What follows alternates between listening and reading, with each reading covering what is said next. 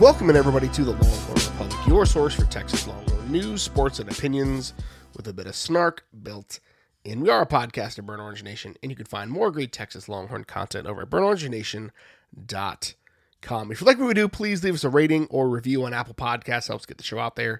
Share this with your friends wherever you found it, whether it was Apple Podcasts, Google Podcasts, Stitcher, TuneIn, Spotify, anywhere where you find fine podcast content. You can find Kyle and myself. Connect with us on social media at Longhorn Pod on Twitter, Facebook, and Instagram, the Longhorn Republic, or shoot us an email, longhornrepublicpod@gmail.com. My name is Gerald Goodrich. I'm your host this week, like I am every week, and I'm joined by a man who's reconsidering his voting history, Kyle Carpenter. Kyle, how are you?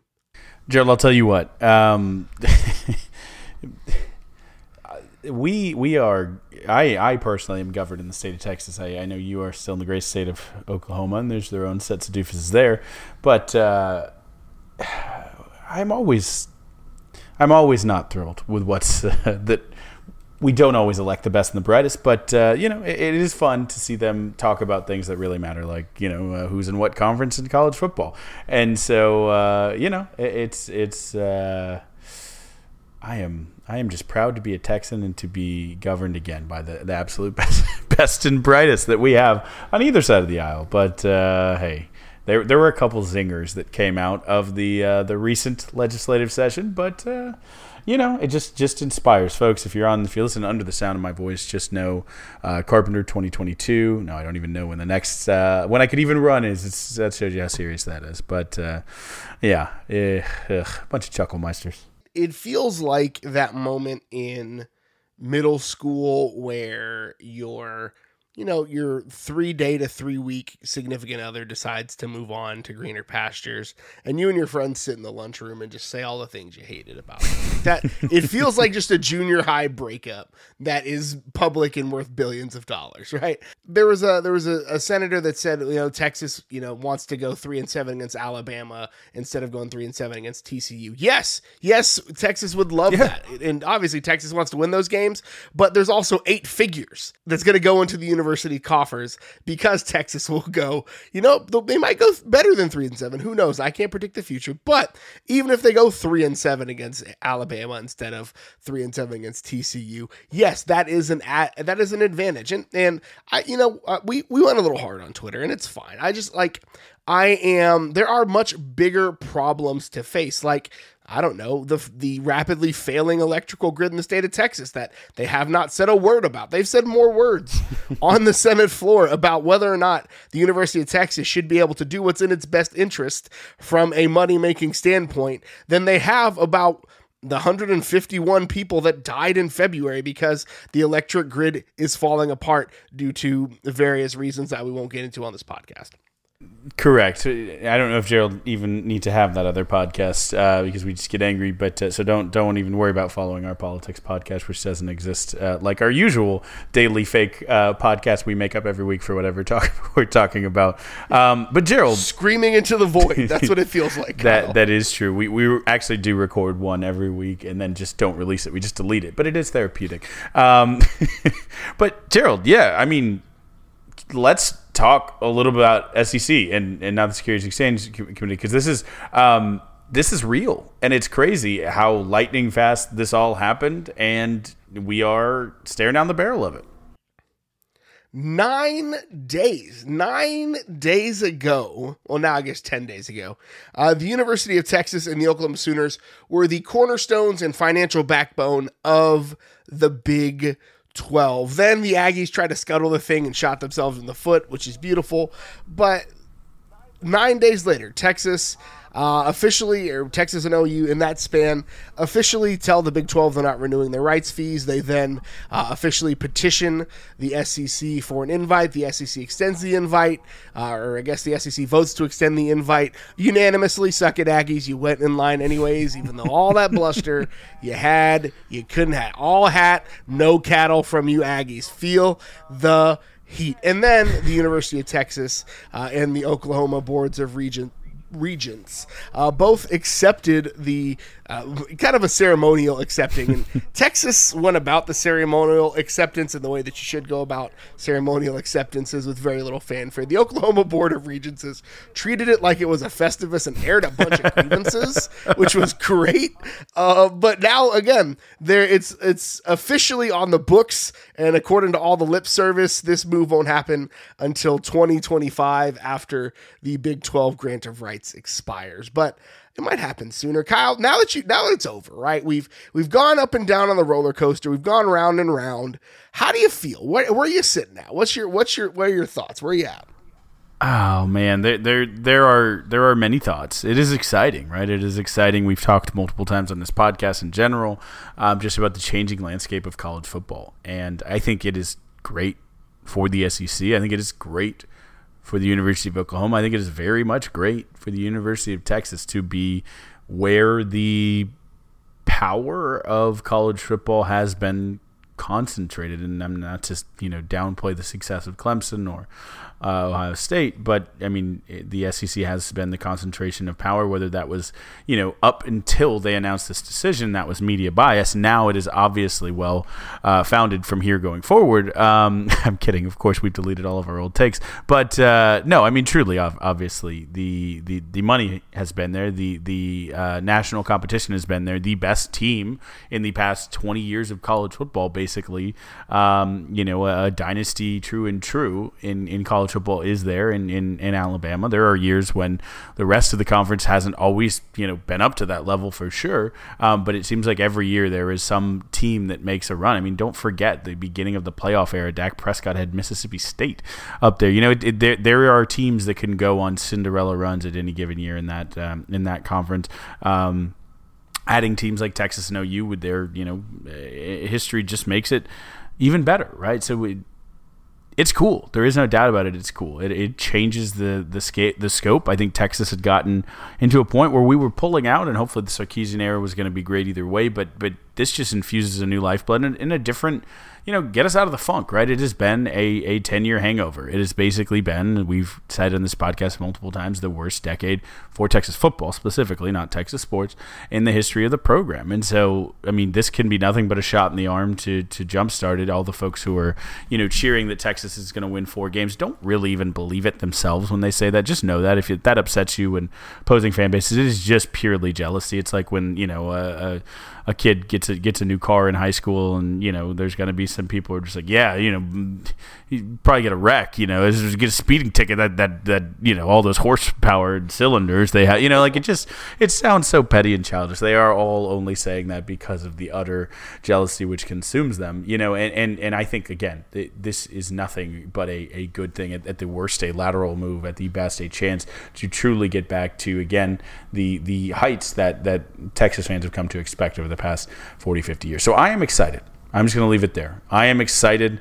I will be curious to watch the timeline shift and play out, and as more news comes out on that to talk about it. But I mean, the overall general feeling is I am excited. I am tempering that with the idea that we are Texas joining the SEC. We are not the SEC. That is not. We don't have to cheer for the teams. We don't have to chant the conference. Please don't. We are not the little brother of anything, so we don't have to do that. But it's going to be fun. Yeah, it's going to be fun, and I'm not the deluded fan that's like Texas is going to be one of the top teams in the SEC in the next 2 years. I'm like, unless you're talking about revenue, no, like that's not going to happen. Now Texas may surprise some people and be more competitive in the SEC than I think a lot of people are expecting them to be, but this is a net positive for me in a couple of different ways. One, obviously, the more money Texas can make, the more they can spend to try to get better. There also, again, you'll see some recruiting dividends if this thing does happen before 2025, probably within the next class or two if that happens. And then I also, and this is, again, people are talking about how bad this is for college football, right? And there's a lot of that smoke floating around. And what I will say to you is that whatever you think about this is going to be bad for college football. The NCAA itself is bad for college football. And so the fact that this is one step closer to the NCAA just really being gone is a win for me. We have gone on record to say that the NCAA is a very ineffective and reactive institution and really does nothing other than continue to marginalize and make money off the backs of formerly unpaid student interns. And so like the NCAA being in a weaker position and continuing to be just utterly and woefully reactive to, first it was name, image, and likeness, and now it's this. Like, the NCAA continues to just prove how ineffective it is. And, again, this is something the CEO of my company says, is like, we can argue whether or not all day about capitalism being good or evil, but capitalism is what capitalism is. And so we've got to figure out the best way to do it. And this is the market deciding that the NCAA is outdated and no longer an effective product. Yeah, that's a really great point, Gerald. We can't stop this thing. It is the train has left the station. It is rolling. Texas positioned themselves. I mean, again, they obviously really were the nitrous that you added to that gas tank to get this thing moving a lot quicker. It obviously that decision changed a lot of what will happen in college football. There's no doubt about it. This is a landmark. I mean, you could even maybe call it 100-year type decision for college football. But Gerald, I mean, speaking of timeline, how soon do you realistically think Texas gets out? Realistically, I mean, for legal purposes, the University of Texas will not leave the Big 12 and will continue to fulfill all of its contractual obligations through the 2024 football season. Now, that being said, I guarantee you Steve Sarkisian is standing on Chris Del Conte and Jay Hartzell's desk at least once a day saying, how quick can you make this thing happen? Because I've got kids that want to play for Texas if Texas is going to be in the SEC. And so 2022 feels really aggressive, and I don't know if it can happen that quickly, especially with the promised litigation that this thing is going to have. But 2022 or 2023, probably more likely for Texas and OU to end up in the SEC. That's easy to sell to recruits. And so I would imagine that there is no way that this divorce lasts 4 years. There's absolutely no way that this divorce drags out for another 4 seasons. There's no way that this thing can hold together. It's going to blow up at some point. Yeah, I completely agree with you. The gut intuition, I'm not making a breaking news here, but just tells me there's no chance. I really legitimately think that by next year we are in the SEC. I mean, you just look at historical precedent. You look at, again, like you said, the fact that there are no stupid folks in discussion here. We're not sitting here disparaging the athletic directors of various Big 12 programs. They all want what's best for them, and I think there is no person so scarred by this divorce. Again, we're not talking about any teams that are already in the SEC and also in the state of Texas, but current Big 12 teams that are so scarred that they're going to want to hurt or do anything other than what's best for them. And honestly, the writing is on the wall that what's best for them is just as quick as possible moving on from this into the future. And so I really, truly think it is incredibly likely that this is the last Big 12 season for the University of Texas. Texas is owed $150 million by ESPN for Longhorn Network, right? There has been conversation that could cover exit fees. The quote that came out of the aforementioned Texas legislative session that was my favorite was President Hartzell saying, "I grew up in Oklahoma, but that doesn't mean I'm paying for their exit fees," which is just great. Let them figure it out. They're big boys too. But yeah, I mean, money should not really be the factor that keeps this from happening. And I think the excitement you see amongst fans, top to bottom, big money donors, everyone that's associated with the University of Texas, they don't want to sit around and wait either. If money has to be found, I really don't think that anything is going to stand in the way of this thing happening and happening fast. Yeah, when you're talking about the brands like Texas and Oklahoma, money's not going to be a prohibitive factor, as we would say. So I imagine this happens in the next 2 seasons. A lot of people are saying 2021 is the last year. I just don't. I feel like Bob Bowlesby's just going to be as legally petty as he can be and slow this thing down as much. And really, it's not just being legally petty, but that dude's unemployed whenever this thing blows up, right? So like, it's self-preservation, and I can't knock the hustle because you gotta provide, you gotta put food on the table. And Bob Bowlesby's been stealing money for the last, I don't know, however long he's been the Big 12 commissioner. So he probably needs to actually try to do his job for the remaining 8 schools. But there's actual football to talk about, Kyle. I don't know if you're aware of this, but players are reporting to fall camp on Thursday. 2 days after you listen to this, the Day R preview podcast with Levi over from Wide Right and Natty Light drops on the feed. Players will be reporting for fall camp, and practices will kick off on Friday. We're a few weeks deep into our positional previews, and so we're on to my favorite group to preview, one of my favorite groups to preview, the offensive line. And the offensive line is gone under a bit of a metamorphosis. So we saw last year, Texas was in a little bit of a pickle trying to find a grouping that worked. Derek Kerstetter played out of position at center for most of the year, honestly costing both the right tackle and center position for it because, well, we couldn't develop, apparently, Rafidi Grimai. They couldn't figure out how to get him into the center that he has the body for, but that's either here nor there. But toward the end of the season, Sam Cosmi decided to opt out after Texas was out of contention for the Big 12 championship, which completely understand, don't blame him for. But to start the Kansas State game, Texas and Herb Hand experimented a bit along the offensive front. And so I grouped together from left to right Christian Jones, who moved from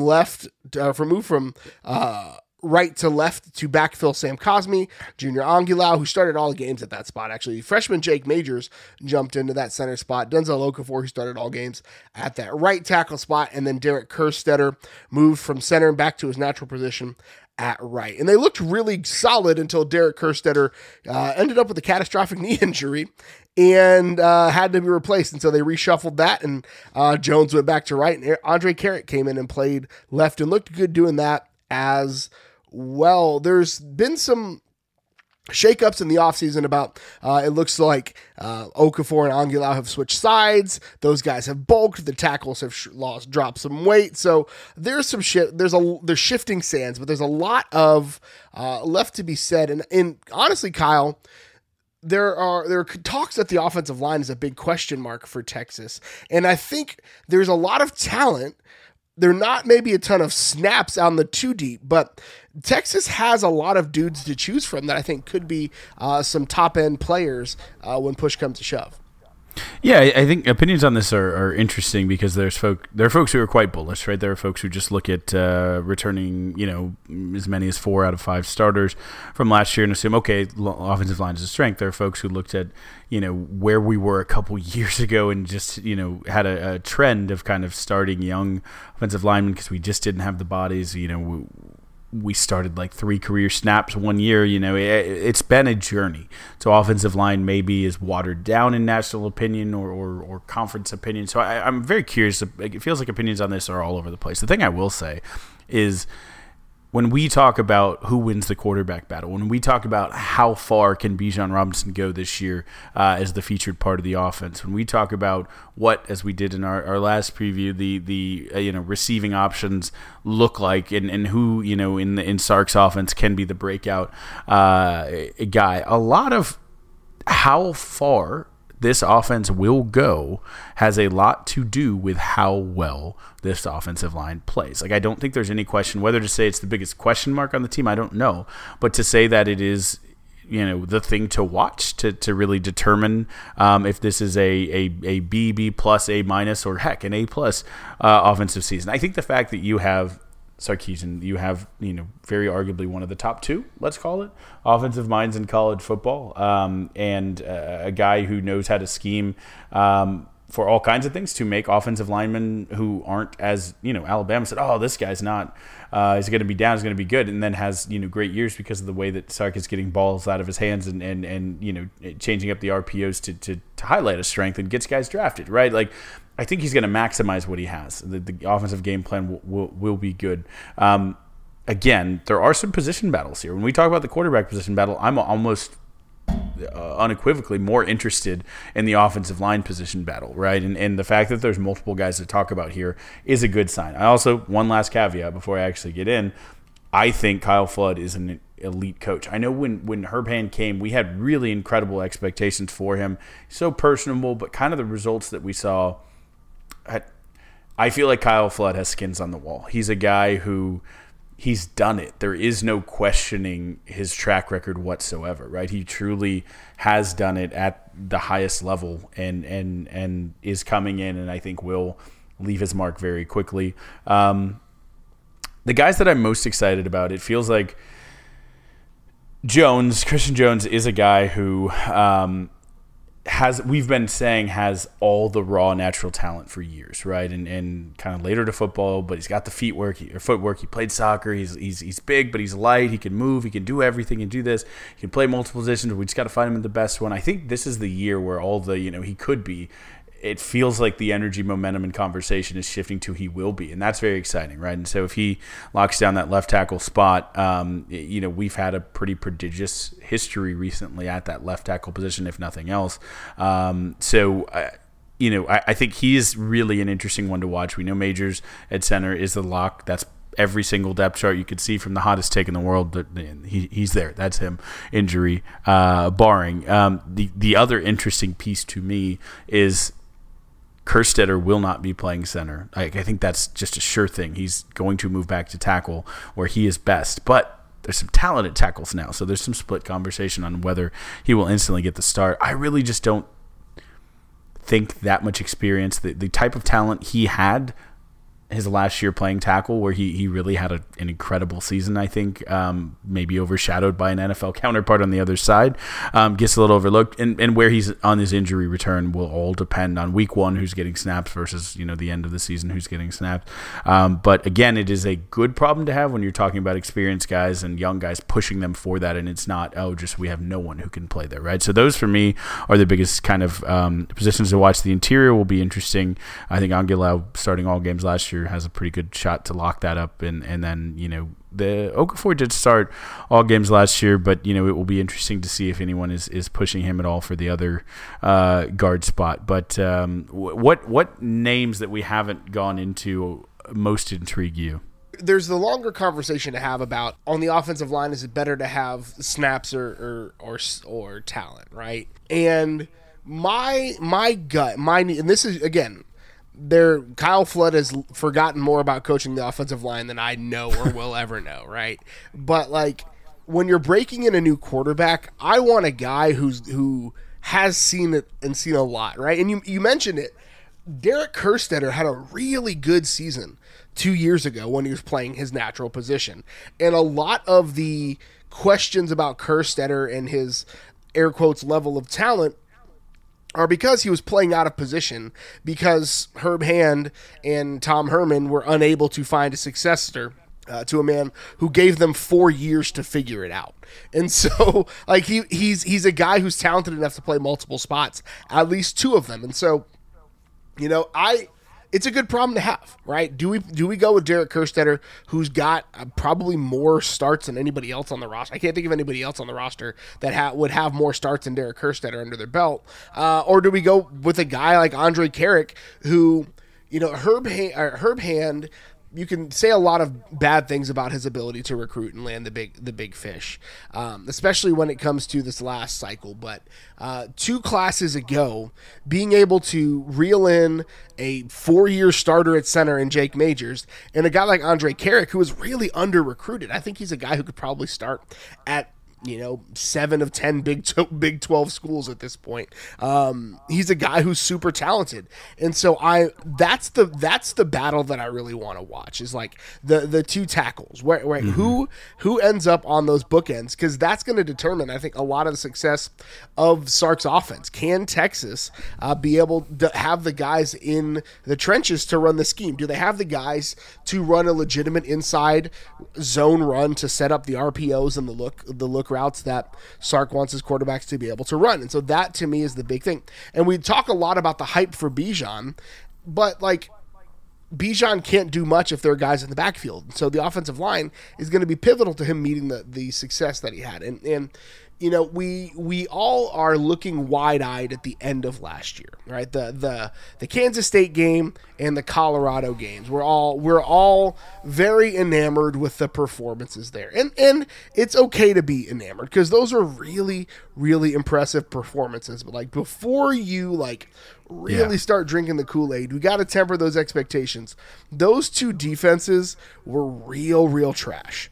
Like really, really absolutely awful defenses. I think Kansas State was 89th in yards per play allowed. Colorado was number 103. There aren't that many NCAA Division I schools that were giving up on average 6.3 and 6.6 yards per play, which is probably why Bijan had such a high yards per carry. He doubled that in those games, which is impressive. But like those defenses sucked. Like there's no two ways to say that.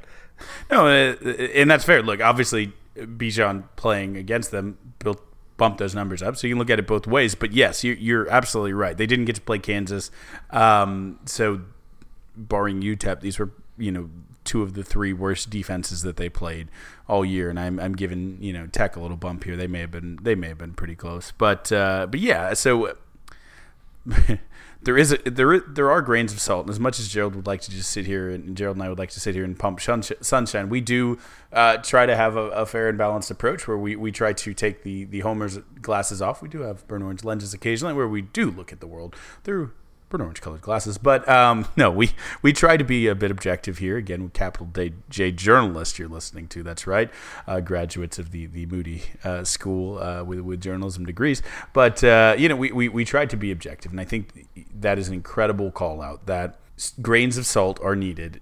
You have to look at the full body of work, not just, we changed at the end and we did this and we did really well, so ergo this is a direct correlation, and that is the only piece of information without contextual pieces of information, I think, is a silly way to do it.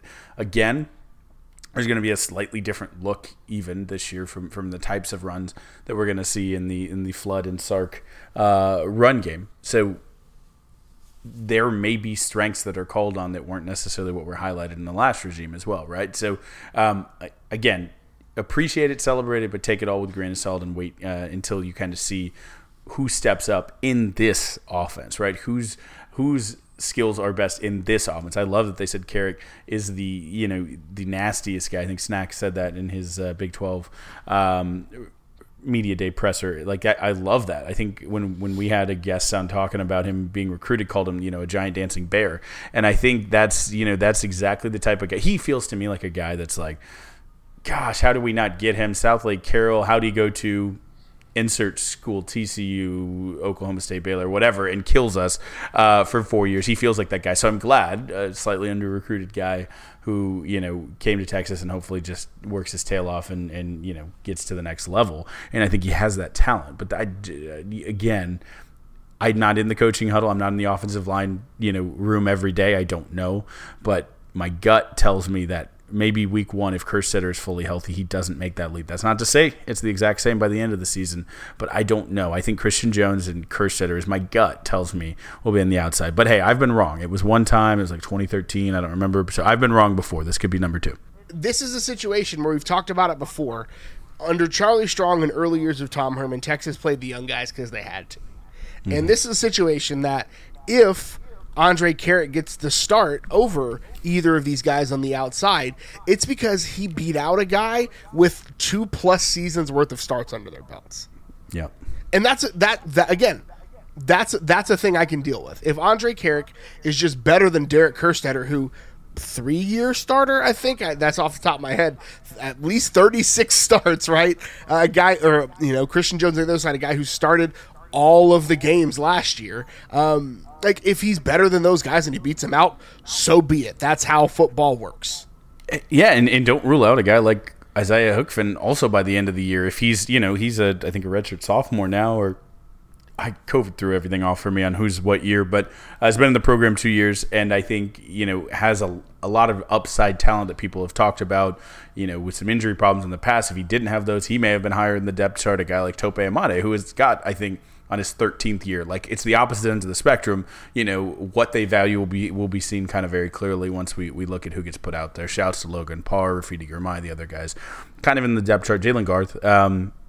So we'll see who, if any of those, make it this year or next year. We're talking more about some of those guys with a little bit more time under their belt. So, I think all in all, we got bodies. We have probably, like you said at the jump, 7 guys that could and probably should, start for most Big 12 teams any week, and I think that's a good sign. We're in a good spot, and even if, Lord willing, the creek don't rise, knock on wood, we do get any injuries, we have enough depth here to sustain a couple of those and still be okay.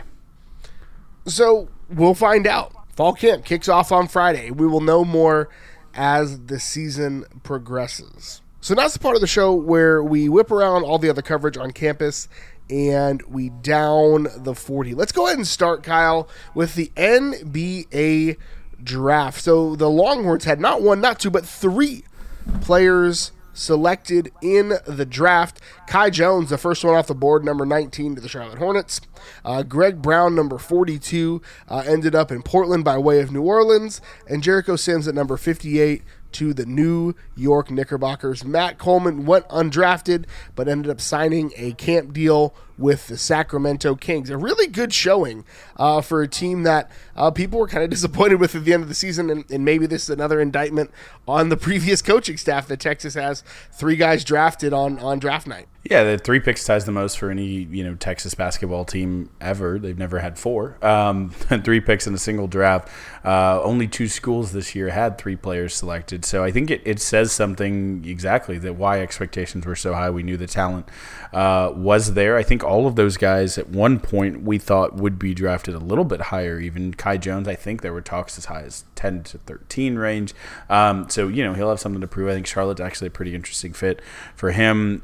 Greg Brown, as a recruit in the beginning of the season, we thought was a potential lottery guy. I think some of the production and some of the things he did well or maybe didn't do well raised some question marks, but a guy who I know will have an enormous chip on his shoulder and have a lot to prove, and I think with hard work can maximize that talent and turn it into a good career. Jericho Sims is really interesting to me because the type of stuff he can do with his body and the way he can jump and hit his sternum on the backboard, he's jumps out of the stinking gym.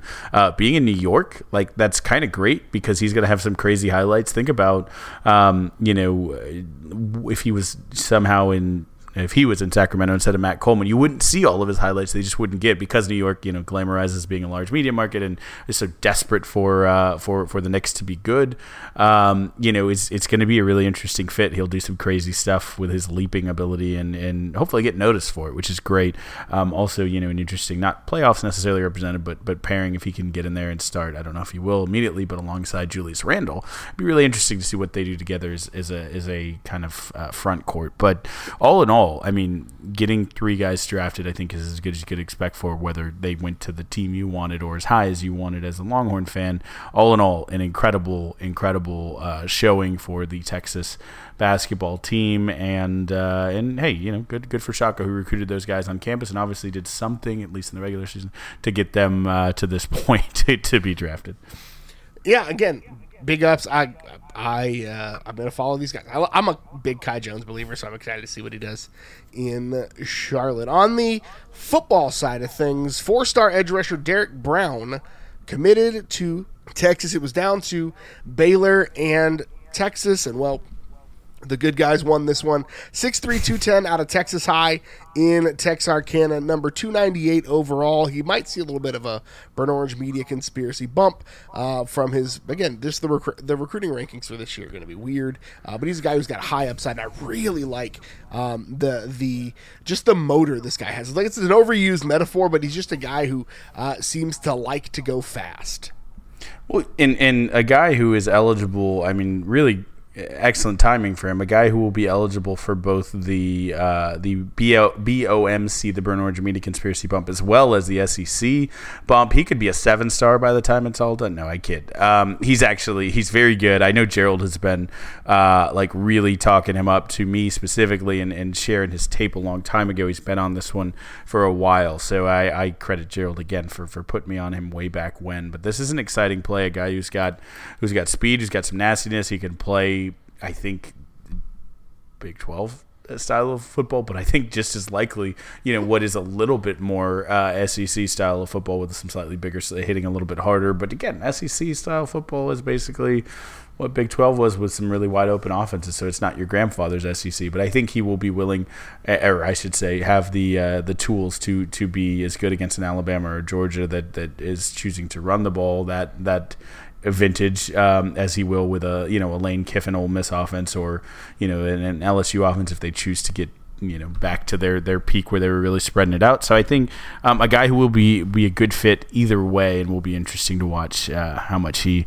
and how quickly he contributes.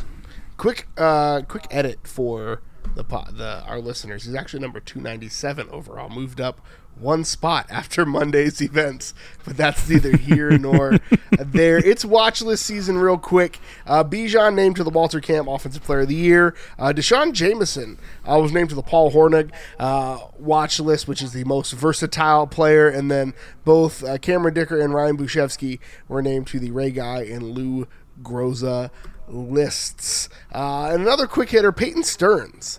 You may know her from many different things, but she plays for the Longhorns as well.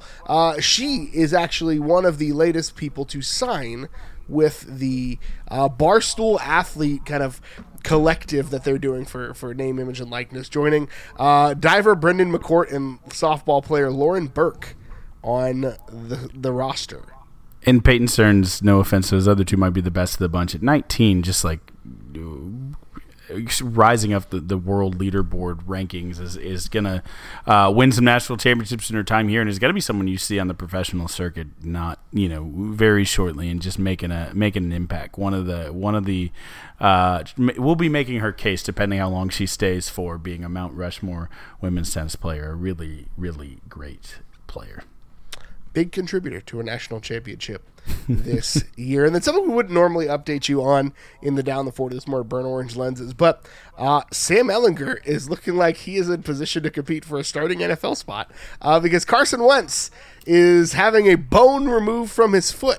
And so Carson Wentz, the presumed starter for the Indianapolis Colts, will be out for 12-ish weeks.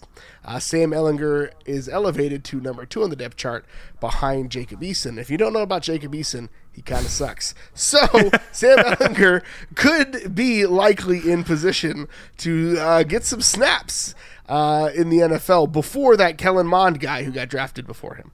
Yeah, it's an interesting guy. I think he started Georgia, ended up at Washington, was not like world beating at either necessarily, wasn't terrible. But yeah, NFL teams are weird, man. Isn't he 6'6"? I feel like NFL, like, there's still some weird height thing for quarterbacks. I mean, I remember Brock Osweiler got paid. It was the Houston Texans, admittedly, but like $40 million to be the worst quarterback in the history of the NFL. So, I mean, being tall really, really just does weird stuff. But yes, Sam Ehlinger, sniffing distance. So excited for the feel-good redemption, or not even redemption, but just feel-good arc after the obvious, incredible offseason it was for the Ehlinger family with highs and obviously lows. Just what a cool punctuation if this season is the season, because no one really thought it could come this quickly for Sam. So really, I mean, it's exciting for Longhorn Nation. We will all be tuning in to see what's going on with the Colts. Very excited. So it is Olympic season, and we're going to do a big Olympic update here in a couple weeks, but a couple of big things we want to update you on. Kevin Durant, former Longhorn, you may have heard of him. Past Carmelo Anthony, become the Olympic men's basketball team all-time leading scorer in a win for the men's team. Kevin Durant, just for the record, I love Carmelo actually, but Kevin Durant did it in one fewer Olympics. This is third Olympics. Carmelo had competed in 4. So, and my favorite part was I think he was, let's call it 20 points away from the record, and they had a blowout game where they won by 50 some odd points, and he only had 10 points in that game. So this did not feel like stat padding Kevin Durant going out to get his, which hopefully bodes well for the team coming together in the future. Some other notable news: Erica Sullivan won the silver in the first ever 1500 women's freestyle. Had some great things to say after that. Ariel Atkins is moving on to the quarterfinal matchup with the women's basketball team against Australia, who doesn't have the 6'9" phenom Liz Cambage, or however you say her last name. USA Volleyball with Chiako Ogbogu beat Italy to advance to the quarterfinals against the Dominican Republic. Kat Osterman brought home a silver medal in her final game of her pro softball career, falling to rival Japan in the gold medal game. A couple of volunteer coaches made some news. Kenny Harrison won the silver medal on the 100-meter hurdles, and Valerie Allman, the volunteer track field coach, won gold in the discus. And then this is bittersweet for us, Kyle. Julia Grosso, friend of the show, big fans of hers, playing for the Canadian national team. They actually beat the U.S. women's team in the semifinal game to advance to the gold medal game, sending the U.S. women to the bronze medal game, which bittersweet. We're glad to see Julia Grosso have a chance at a gold medal, but obviously don't want to see the U.S. fall in any way, shape, or form. Tough because you watched the U.S. men's basketball team, the dream team, and just being on top of the world and being so much better than everyone else for so long, and that gap kind of close and shrink. I think you've seen something else. Title IX, obviously in America, let U.S. women's soccer get off to such a roaring head start that there are those, and I am a huge, let me say it, U.S. women's national team proponent, but there are some of those in the camp that say this is actually a good wake-up call for the sense that U.S. can't rely just purely on being so far ahead of the rest of the world, physically, because, again, the Title IX program in the United States, where there was nothing else like it in the rest of the world, and the U.S. just out-athleted everyone, that this will cause some tactical innovation in the women's game in the United States and actually ultimately be a good thing. But yes, it is sad. It's an end of an era where they were just truly so on top of the world. If someone had to do it, why not Julia Grosso, who we love? So congrats to her in Canada. But I think we will hear good things to come out of the Ashes Phoenix Rising for this U.S. women's national team. And so now's the part of the show where we honor one of the best traditions in all of college athletics, Big Bertha, and we bang the drum, brought to you by Joe Ruiz. So Kyle, what are you banging the drum on this week? There is a former Longhorn who's gotten some airtime on this podcast when he committed, or a Longhorn commit, I should say, when he decommitted. And basically we followed his journey ever since. No, I'm not talking about Horace Prue McCoy. I am talking about Quinn Ewers. Maybe you have heard of him. He was the number one prospect in the 2022 class. Made a decision to skip his senior year of high school and enroll early at Ohio State. So probably he'll drop to about the 313th player in the class if they treat all players who make decisions similar to that the same. I kid. We know how good he is. We saw him just dominating through his high school career. Many saw him in a landmark Texas State title game this past year. The kid's good. We know that. But the decision he made is interesting. I think we are literally at a point where we're going to look back on this and either say he was at the vanguard. He kind of is one of those guys who changed the game. Think about the first NBA player who high school player who went straight to the NBA for a while. They said, okay, that will change everything. Obviously, we've come to a new kind of reality. But this will be a decision point, a talking point that the highest profile player to do this, and either he's going to be a genius or it'll be a cautionary tale, and we'll kind of have to see how this plays out. But I think if his talent is what we all think it is, that this is the right decision for the kid. Some crazy numbers are being thrown around with name and image likeness coming to the fore and being a thing, and so he had some injuries this year. Do you risk that? I mean, there have been players, think Jadeveon Clowney, there have been players that have started about the past decade of thinking about themselves in financial terms and not glorifying either the high school or college game, but going to the ultimate most money making. Now that you can make money in college, you might start to see this. And then I don't think he's necessarily wrong for it. The other aspect of it is there are a lot of talented arms on the Ohio State roster who are young. Some redshirt freshmen, some incoming freshmen, some guys who just, barely growing facial hair, who will all be competing and all have a lot of stars on their names from high school for one spot. If Quinn Ewers is the arm, the quarterback talent, the kind of visionary that we do pretty much all think, then there's nothing that says that he can't go out and win it his first year, or at least put himself at that number 2 spot and take it next year, right? I think if I'm in Quinn's inner circle, I don't see the downside to doing this. I've seen a couple of his high school teammates, put on social media how excited they were for him to watch his journey and excited for him. It doesn't seem like there's a ton of resentment. There are some old dudes who, look a lot like Al Bundy and talk about the glory days like Al Bundy, who have a lot of thoughts about what this young man is doing. And I don't really get it. If you're not the elite level of athlete that he is, that you have a chance to make the amount of money that he does, you don't necessarily get or understand what you're talking about to weigh in on this. So, again, the kid's best decision he could have made in life was to stick with UT, come to UT, play at UT, be a legend, win national championships, go to the NFL, be a legend. He chose not to do that. So he has a tougher path because he's not coming to UT again. Crazy decision. But if he does it at Ohio State, there is a chance that this is the storybook tale. But we'll have to watch it play out, and I am very curious to see it.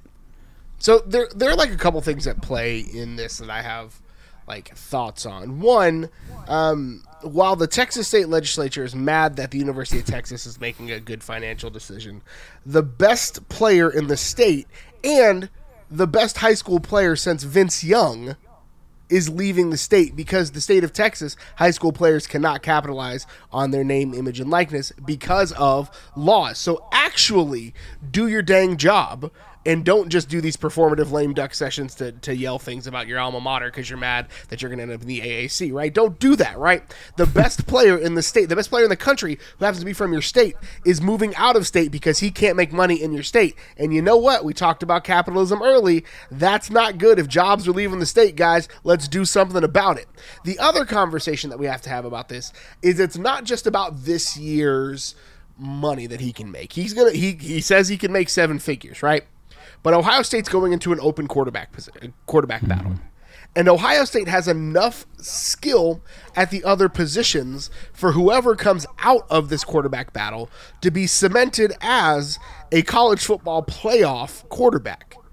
And to do that as a true freshman at 18 years old is a big deal and makes him infinitely more marketable. And whoever wins this quarterback battle is likely locked into that quarterback spot for 2 to 3 years, right? The redshirt freshman, probably 2 years. The true freshman, 3 years. So why would he come to campus the semester after that when he's put himself in a position to graduate early anyways? So why don't you just take the opportunity to do it now? And he's actually not the first guy to do this. North Carolina had a cornerback last year that reclassified and ended up playing and being the best defensive back on their team. And so, again, we can't ever say what we would do in this position because we've literally never been in this position. And so, don't do that, right? If I was in that spot, you're not. So don't. It's not a thing you have any credibility on. I'm banging the drum this week on mental health. And there was a long conversation on the Twitter bots on Sunday after a former Texas player won with, I think, a national championship ring, was tweeting some idiocy about mental health and about how if you've got depression, blah, blah, blah. One, stop quote tweeting bad opinions to dunk on them because you're still amplifying the bad opinions. Don't do that. I chose not to quote tweet it because I don't want to lend them my platform, regardless of whether or not their platform is bigger than mine.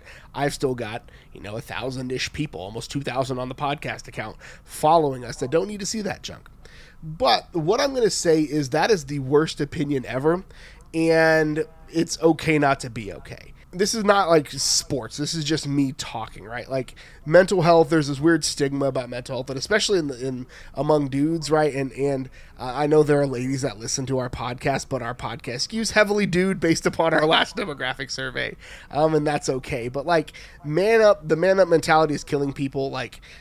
Men are committing suicide every day, and it's a thing, right? It's okay not to be okay and reach out to people if you need help. You're not weak for needing help. Your friends would rather listen to your problems than say your eulogy. So if you are struggling, please, please, please, we care about you. Get some help. And worst, if you got nothing else, my DMs are open. It's fine. I care about you. I personally, I've never met you, but I care about you. And I mean that with all sincerity. So don't listen to Tim Crowder's terrible opinions on mental health, and really stop listening to famous people or athletes or celebrities on any type of health decision, including mental health. Doctors and experts, people go to school for this, so their Google searches while they're on the toilet probably don't match up to somebody's 8 years of schooling. Yes, that is a great PSA on both accounts. Famous people aren't necessarily credentialed for any reason that they're talking about, so don't put so much stock in it more than those who are, in fact, supremely credentialed. That's just a general life maxim.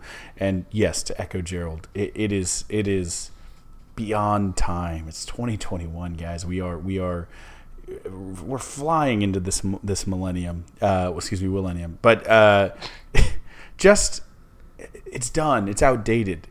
There is no stigma to mental health. There should not be, and especially for men, it does not in any way make you weak. And in fact, I would argue it makes you so exponentially and significantly stronger to be able to say, you know what, I'm not doing great on this. You know what, I need help. You know what, I need to talk to somebody. You know what, I'm not where I want to be or need to be. That is so infinitely more impressive and more strong and more in tune with yourself and reality and the world than the stoic bite the upper lip, tough it out, and just destroy and cripple and crumble your mental health and your true interior self. And I echo the sentiment that Gerald and I are both here. We love all of our listeners. We love Longhorn Nation. We love anyone who listens to this podcast, and thank you for listening, first of all, and second of all, if you ever really truly needed it, Gerald is legitimately one of the best human beings in the world. If you ever need to talk about something, do talk to him, and he means it. He's that genuine of a guy, and so please don't hear facetiousness in his offer, and hit us up, hit them DMs up if you have nothing else and need an ear or just a place to vent. So, end on a serious note, but I think a worthwhile one. We really do care about you. And that's all we've got for you this week. Kyle, where can the good folks find you on the internet? You can follow me on Twitter at Kyle Carbon. You can also follow the Texas Pregamer at Texas Pregamer. You can follow me on Twitter. I'm at GH Goodrich. Follow the show on Twitter at Longhorn Pod, Facebook and Instagram, The Longhorn Republic, or you can shoot us an email, longhornrepublicpod@gmail.com. Thank you so much for tuning in again this week, and until next time, hook 'em. Hook 'em. SECSEC. Tex. EC.